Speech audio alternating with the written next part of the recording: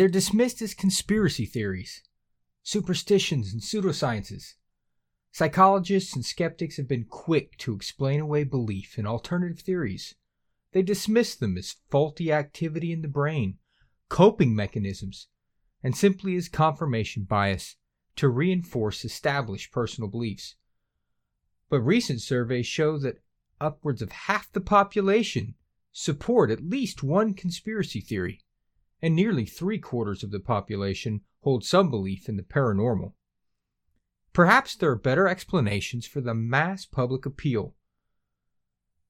That premise is beginning to gain interest in the scholarly community and is starting to change the discussion. At least, that's what I hear.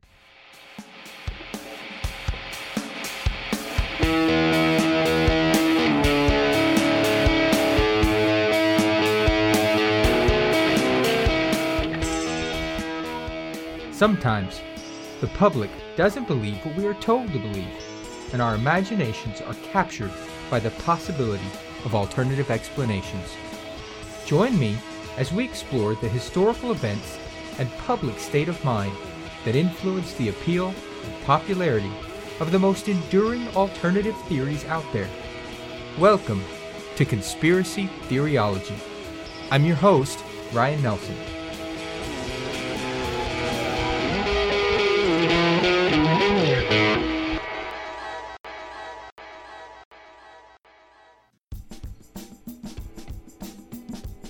On this episode, what the heck is conspiracy theoryology?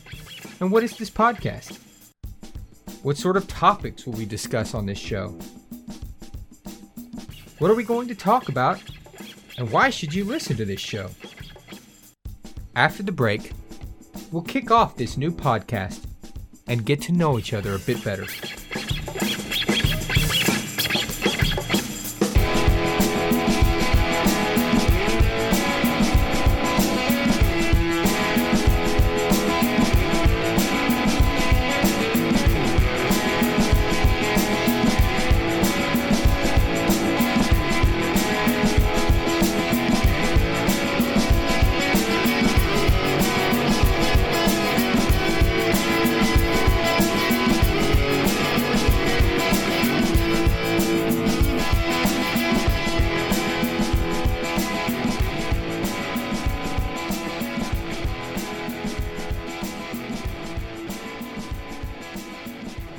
Howdy, theoryologists.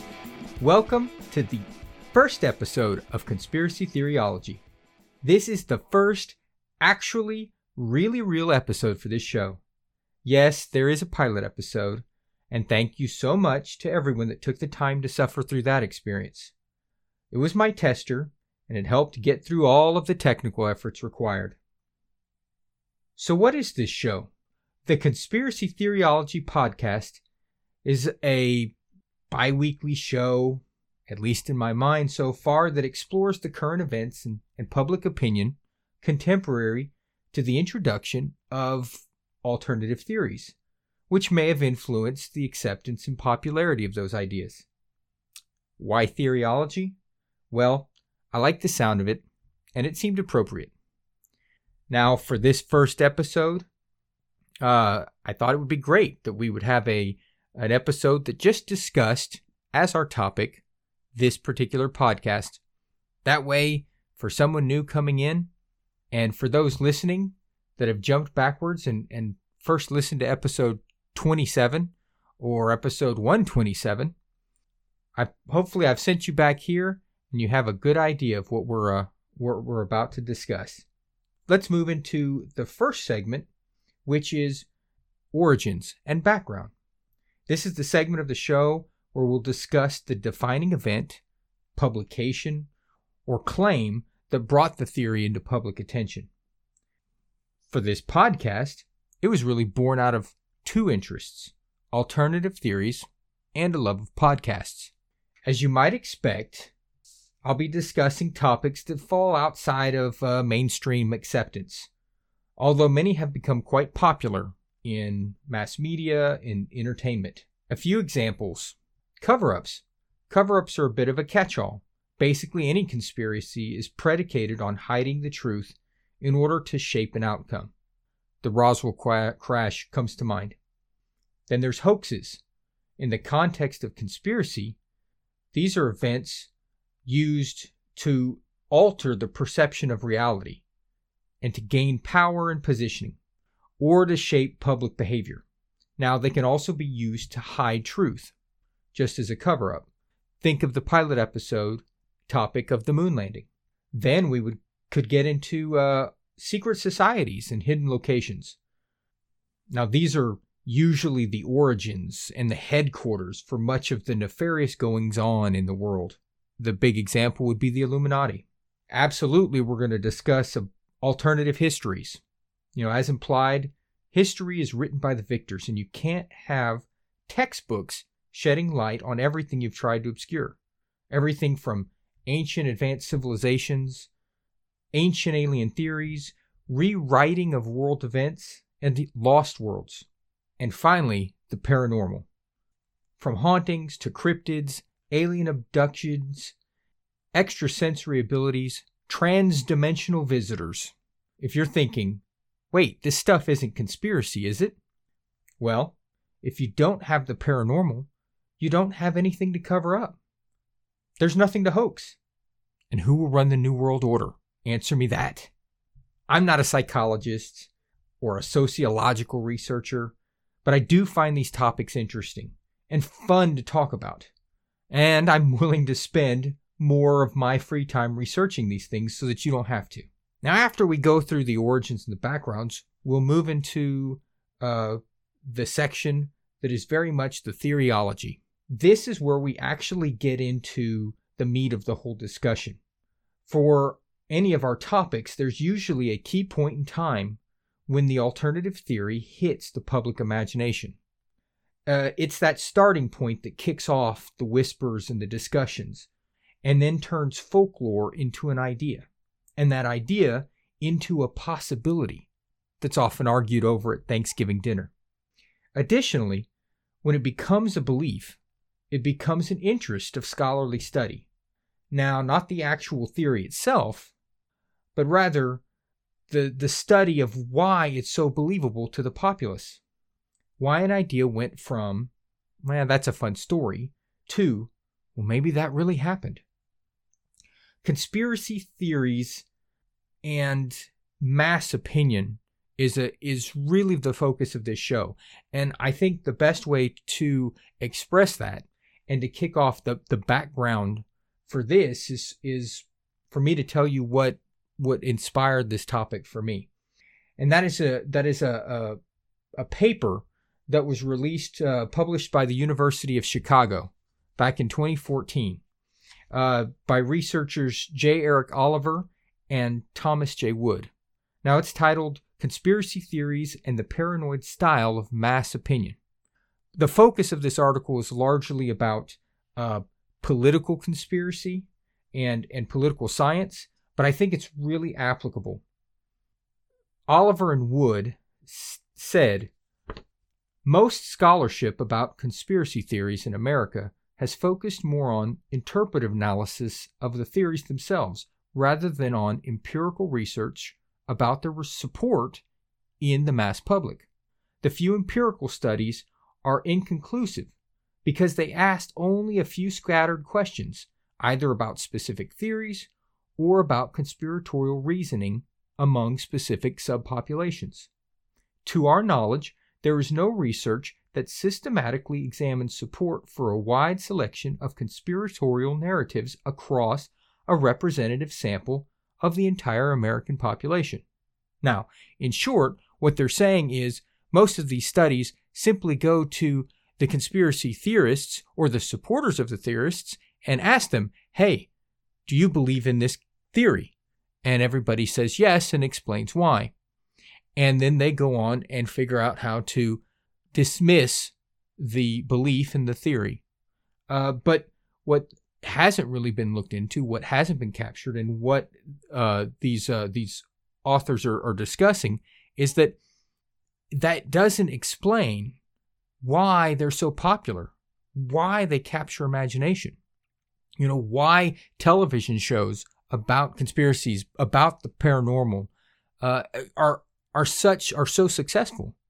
And so they go on to make the point that, more importantly, if such conspiracy theories are as widely accepted as both the historical record and the previous research suggests, then it should force us to reconsider our general understanding of mass opinion formation.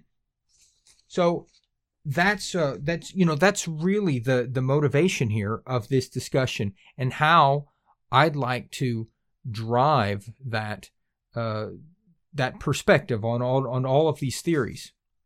Now, because of that, every episode is going to be a bit of a history lesson, with some timelines of contemporary events and major social mindsets that feed fuel to the fire of the alternative theories and the conspiratorial musings. When available, we'll visit some psychological and sociological studies, trying to put them in layman's terms, mainly so I can understand them, but hopefully so that they're enjoyable for you as well. After we get through this and we discuss all of those aspects, we'll move into the part of the show that I'm going to call the endurance test. Now, it's all fine and dandy that these ideas catch on when they're first introduced, but really, what makes them stick? Some conspiracy theories have been around for decades, while others fade into the realm of historical trivia and fun facts. So, of each of the theories, we'll probably ask the following questions. How long has it been around? And has it had a large influence in popular culture and media? Has it already shown a staying power? Then we'll ask the question, is it relevant still today? Of the topics that it's addressing, is it something that still applies to the mindset? It's a question that can still be applicable to the populace and the social activities at the time. And then finally, will it continue to capture public imagination going forward? Once we've really thought through those questions, once we've covered all of the timelines, we can finally get to the summary and verdict portion. And at this point, we can really wrap up our discussion and render a verdict on the topic for the day. Ultimately, we want to answer the question, is there really a catalyst that prompted a favorable mass appeal for the theory? Or, instead, is it plausible in itself, regardless of people's state of mind and whether they're open to the possibility?